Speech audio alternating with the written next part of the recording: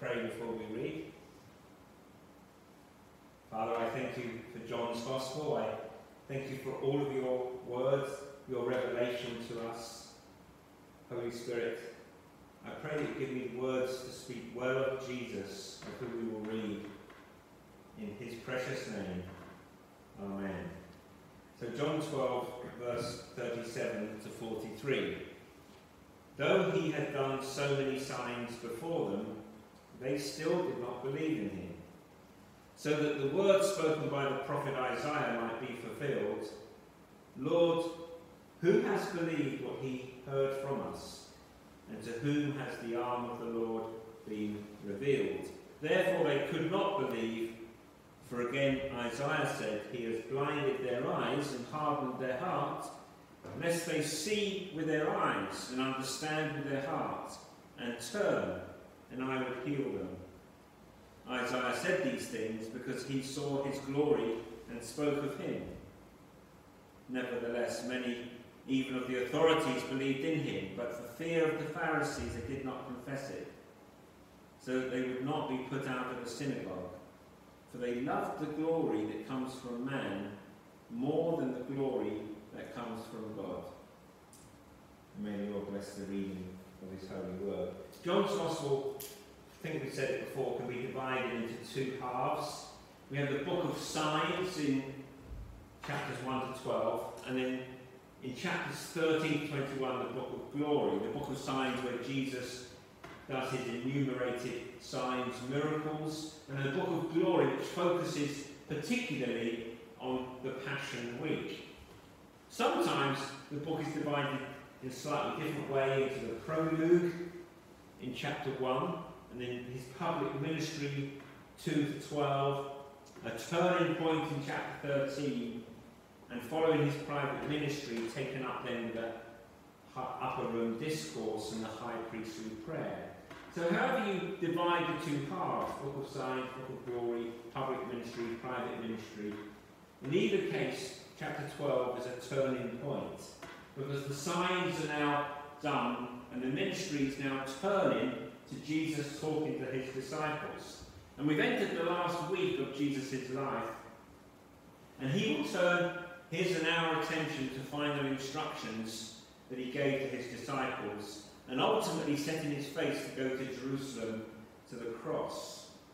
So this last part of chapter 12 deals with a question that has popped up more than once.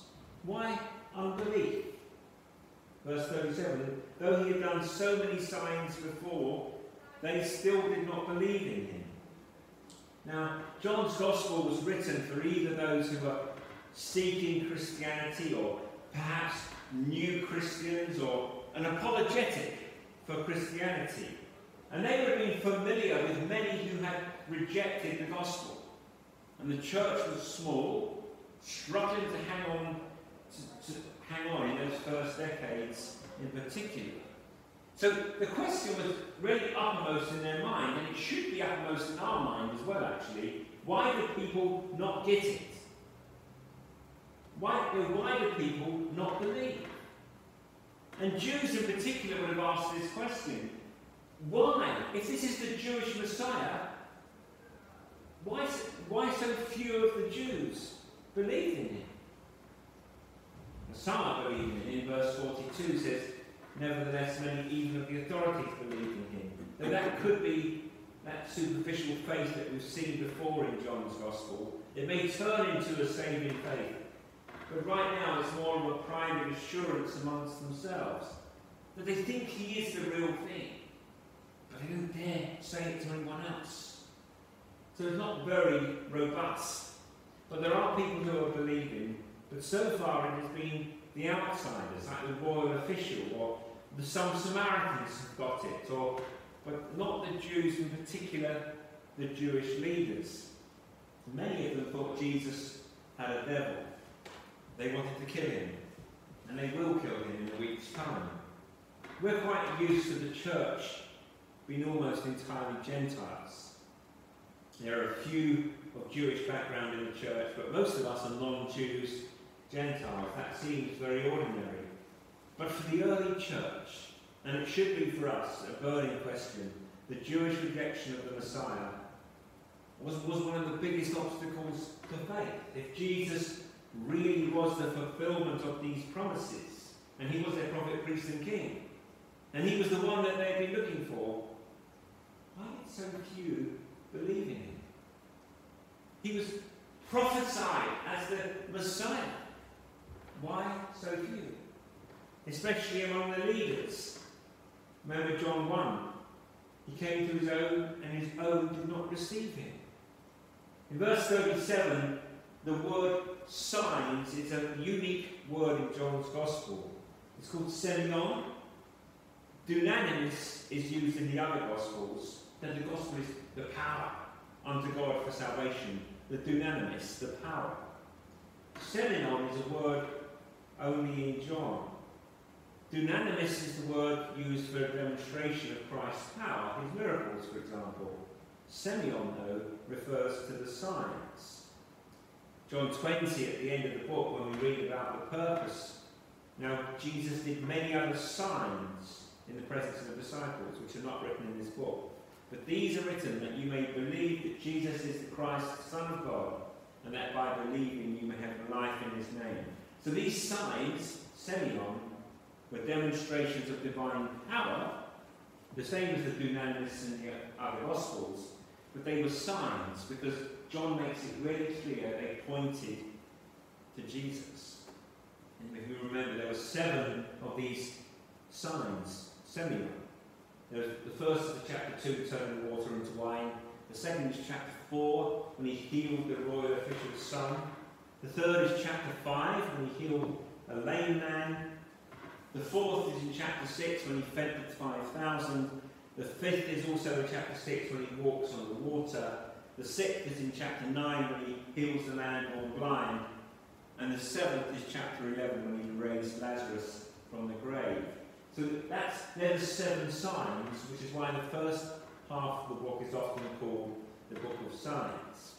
You could argue that each sign points to the lordship of Christ over different struggles of life. That may not be why John organises them, but it's good to see them that way. It's fair to see them that way. Water into wine is Jesus is Lord over life's problems. Distractions, the healing of the official's son. Jesus is Lord over our families, our worries.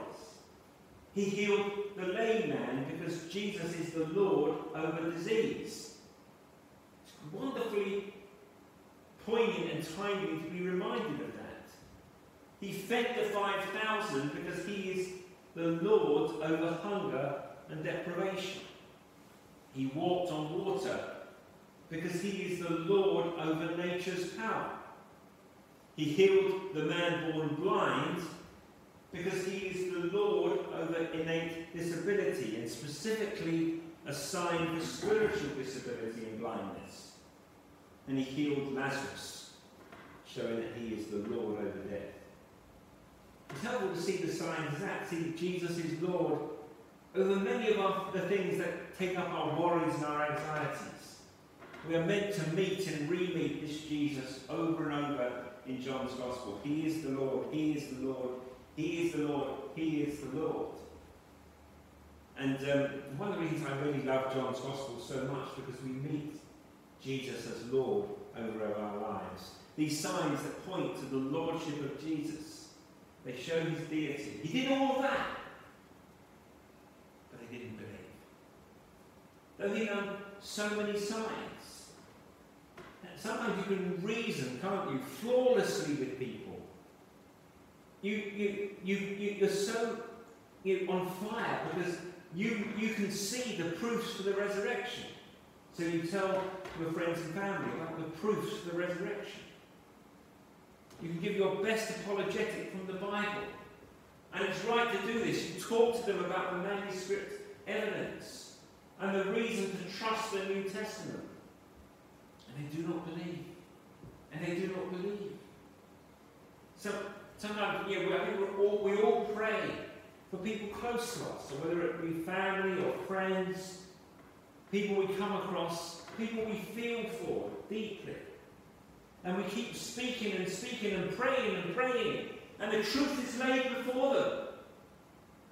They don't believe. And you argue with passion, and you pray with tears until your knees are raw. And you plead. It seems to make no difference. As a pastor, you think you can preach the best sermon of your life. People don't believe. We marvel at faith. The Gospels marvel at unbelief. They had Jesus in front of them. They saw 5,000 fed with 2 fish sandwiches. They saw a man dead, but he's alive, Lazarus. How did they respond? Kill him. Kill him. And we're fooling ourselves if we think, if I had been there, it would have been so much different. I think the truth is, we would have gone along with the crowd, blinded by the cultural assumptions, blinded by the mentality of the mob. Now, the Gospels are surprised that people do not believe. So, how do we explain unbelief? Well, unbelief is not unprecedented. Verse 38. It's so that the words spoken by the prophet Isaiah might be fulfilled. And those famous words from Isaiah, Lord, who has believed what he heard from us, and to whom has the arm of the Lord been revealed? Most were not going to get Isaiah's message, and most did not get Jesus' message. So these opening lines from one of the most famous chapters of the Old Testament, Isaiah 53, they sound so familiar to us that we tend not to stop to think, what are they communicating? Lord, who is going to believe our report? All of these sayings about Jesus, who is going to believe it? And even though they hear the report, some will not believe. To whom is the arm of the Lord, which means his strength, his power, his might. So even in Isaiah's day, they're praying, they're saying, they will see the strength and the might of the Lord, and some will not believe. We're not so much rational people as much as we are rationalising people. We find reasons to believe. We find reasons to disbelieve. We find reasons to justify what we have already decided we want to actually happen. All around we see people justifying the life because they've already decided that's how they want to live. And they find reasons to support it. But the fact of the matter is to really believe, is to surrender and believe. So believe takes a miracle of the Holy Spirit. Come back to John 6. No one can come to me unless the Father who sent me draws him. We are miracles of grace in this room because the Holy Spirit has worked a miracle in our lives. Now, I can't make it happen no matter how much I preach. Parents can't make it happen. No book can make it happen. God uses those things, the preaching of his word, the loving care of a parent, a Christian book. But it is the Spirit working through his word that works a miracle of new birth. He came to his own, and his own did not receive him. But to those he called as children of God, to those he gave the gift of new life, he gave the right to be called sons and daughters of God. It takes a miracle. It takes a miracle. A revival is when more people get it quickly, but that is not the norm. We pray for it. But it's normally slow, it's normally organic, and it takes a new heart. So why unbelief? 3 reasons in our short time together. People do not believe in Jesus Christ because God has hardened their hearts. That is not always the case. It seems to be the case here. One of the reasons why people may not believe is that God may harden their hearts. Verse 39, therefore they could not believe. Now this does not mean that they came to God and say, we want to be Christians, and God says you can't. It does not mean that they say we repent of our sins and we want to believe in Jesus, and God said too late. No, it means a judicial hardening, that they would have no softening to the gospel. They get what they want.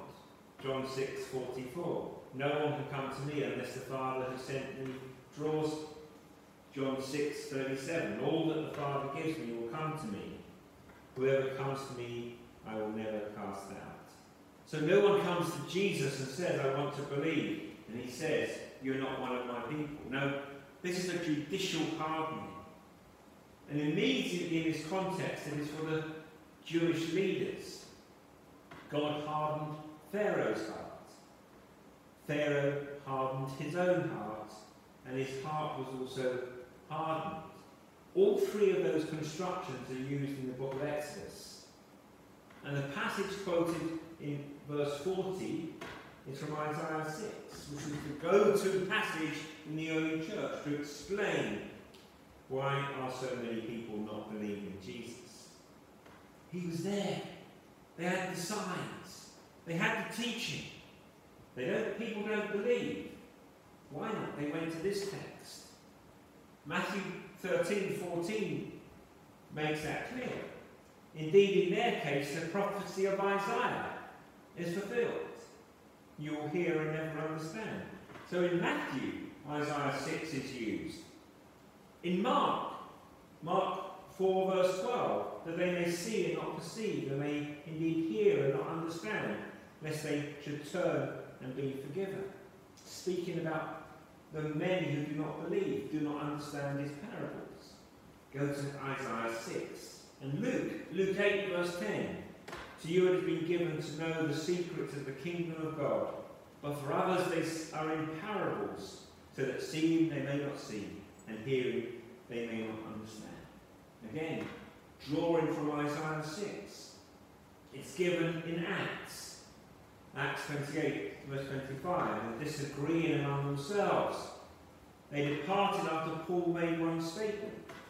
The Holy Spirit was right in saying to your fathers, through Isaiah the prophet, go to this people and say, you will indeed hear, but never understand, and you will indeed see, but never perceive. So from Matthew, Mark, Luke, John, Acts, with the Apostle Paul, this was the answer for Jesus and the early church. Why are so many people not believing? Isaiah saw it. Isaiah prophesied it. God said this would happen.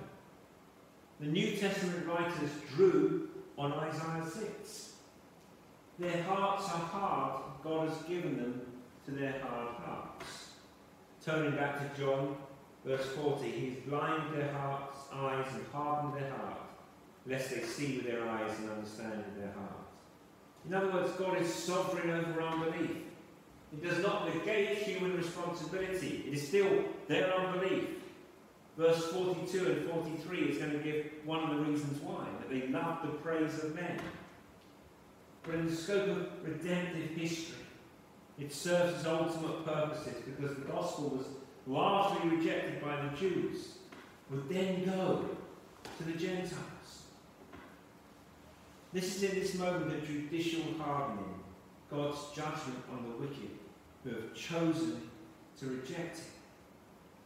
It's about God handing people over to their unbelieving hearts.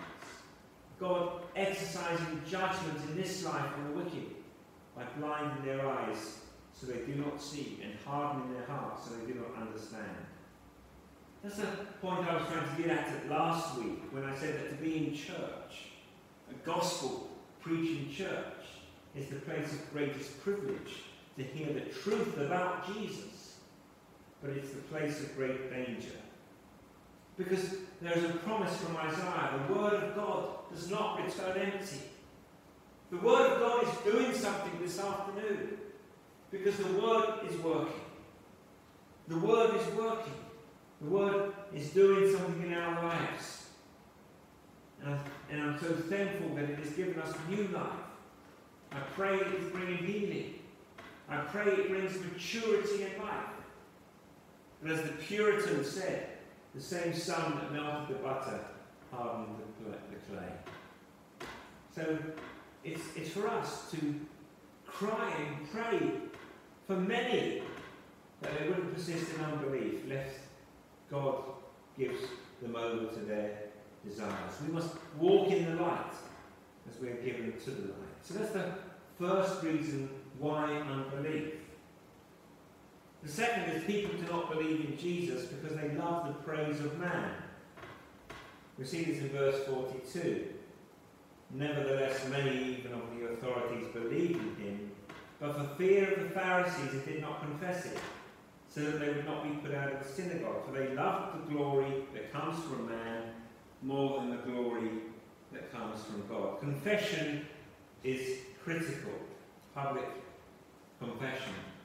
I was even telling my boys some of the times that I remember most from difficulty from growing up was when my parents sent me to school and I had to make a public confession of my faith.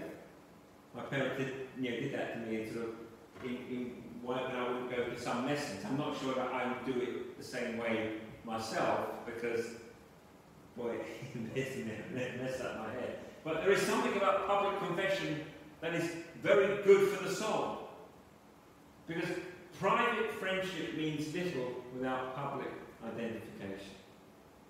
If you've ever had a friend who feels betrayed or is attacked or is giving bad press in the media, it's so easy to be nice to them privately without sticking up for them publicly. It's so easy, but it's not the same. And it's nice to get the encouragement. I love you, I'm praying for you. But it means a lot more when somebody publicly identifies with you. I know that person, I trust that person is a good character. I like that person, I'm with that person. But it becomes, that is the scandal of Christ and the cross, to privately say, Jesus, I love you. Jesus, I'm with you. And to publicly say it. So everyone knows that you belong to Jesus. The school, your workplace, your family. It's more of a test now than it was 10 years ago. It's more of a challenge now, the scandal of Christ and the cross. And we find all sorts of acceptable ways. You go to church, you say, I'm a Christian, but to be a real on fire, Jesus kind of person, no, you're talking about him. You're singing about him. You orient your life about him. You like your Bible. You can't help but mention him. That's a little bonkers these days. Matthew 10, verse 32. So everyone who acknowledges me before men, I also will acknowledge before my Father who is in heaven. But whoever denies me before men, I also will deny before my Father who is in heaven.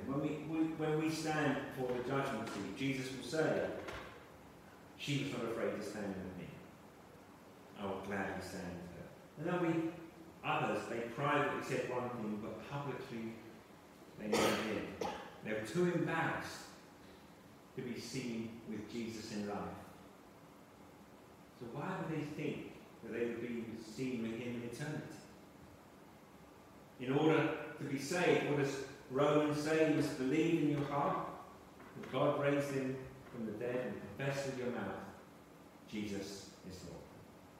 So there's something about making public your allegiance, your submission to the Lordship of Christ. The reason we don't do certain things, the reason we live the way we do, is because we are submitting to the Lordship of Christ. Demonstrates our love for him more than physical comfort or social status. And before we're too hard on these people in John 12, think of their situation. Many even of the authorities, these were important people. These were the elite, the religious elite, the governing rulers. And they were quietly saying, under their breath. I wasn't going to say behind their masks, but probably too soon. But he has a point, this might be the man. Privately to themselves, how many do you think said, I think I believe? But publicly, no, because they feared the Pharisees more than they feared God. The Pharisees had the power. They had the people behind them. And they thought they would be kicked out of the synagogue. They thought they wouldn't be able to go for worship. They would be persona non grata in the community. They loved the glory that comes from man more than the glory that comes from God. Let's not be too hard on them, because we see many who sell out Jesus for a lot less. Some love the glory that came from the media more than the glory that comes from God. I'm so impressed with Tim Farron's testimony, because when he was the leader of that political party, 1 minute he did, if you like, bow to the pressure of the media. But then he publicly repented and said, no, I love more the glory that comes from God than the glory that comes from the media. So, but it's a very difficult position to be at. We can sell out what we've been taught our whole life to be true, what we know from the Bible to be right. But when somebody on social media or someone in the media says something, we cower in fear. I've been quite impressed by, I don't really know too much about him, but this guy, Edwin Poots, who's been elected the DUP leader, the public ridicule, as I said this morning, because he just believes things which we take for granted to be true. That the world is so many thousand years old, and he has a view on marriage. But that's the trick of the enemy, to make the way that is presented. But more poignantly in the world, the initiatives that come with William Mulroney to the secular gods that they have. The secular god of sexuality, which is if the world says it's the way it should be, it's not what God says. Well, how can you live as a person of influence like Daniel and not accommodate Cain? Well, it starts right here. Do I love the glory that comes from God more than the glory that comes from man? And if we look at the history of the martyrs, of Cranmer, of Jim Elliot, these were people who loved the glory that came from God more than the glory that came from man. So I say it to myself, what matters to me more? That God says I agree with you, or that the world says I agree with you? What matters more? That the world says I like you, or that God will say, well done, good and faithful servant? These leaders in John 12, they wanted the praise more from the people than they wanted the praise from God. We find it so difficult, but John Calvin said, can anything be more foolish, or rather, can anything be more beastly than to prefer the silly applauses of men to the judgment of God? I like that, the silly applauses of men, when we will have angel choirs in heaven that will sing. What matters more? I think so often people are trying to impress the wrong people. We need to be impressing the right people. And it's easy to be prone to this temptation, to be thought to be acceptable, palatable.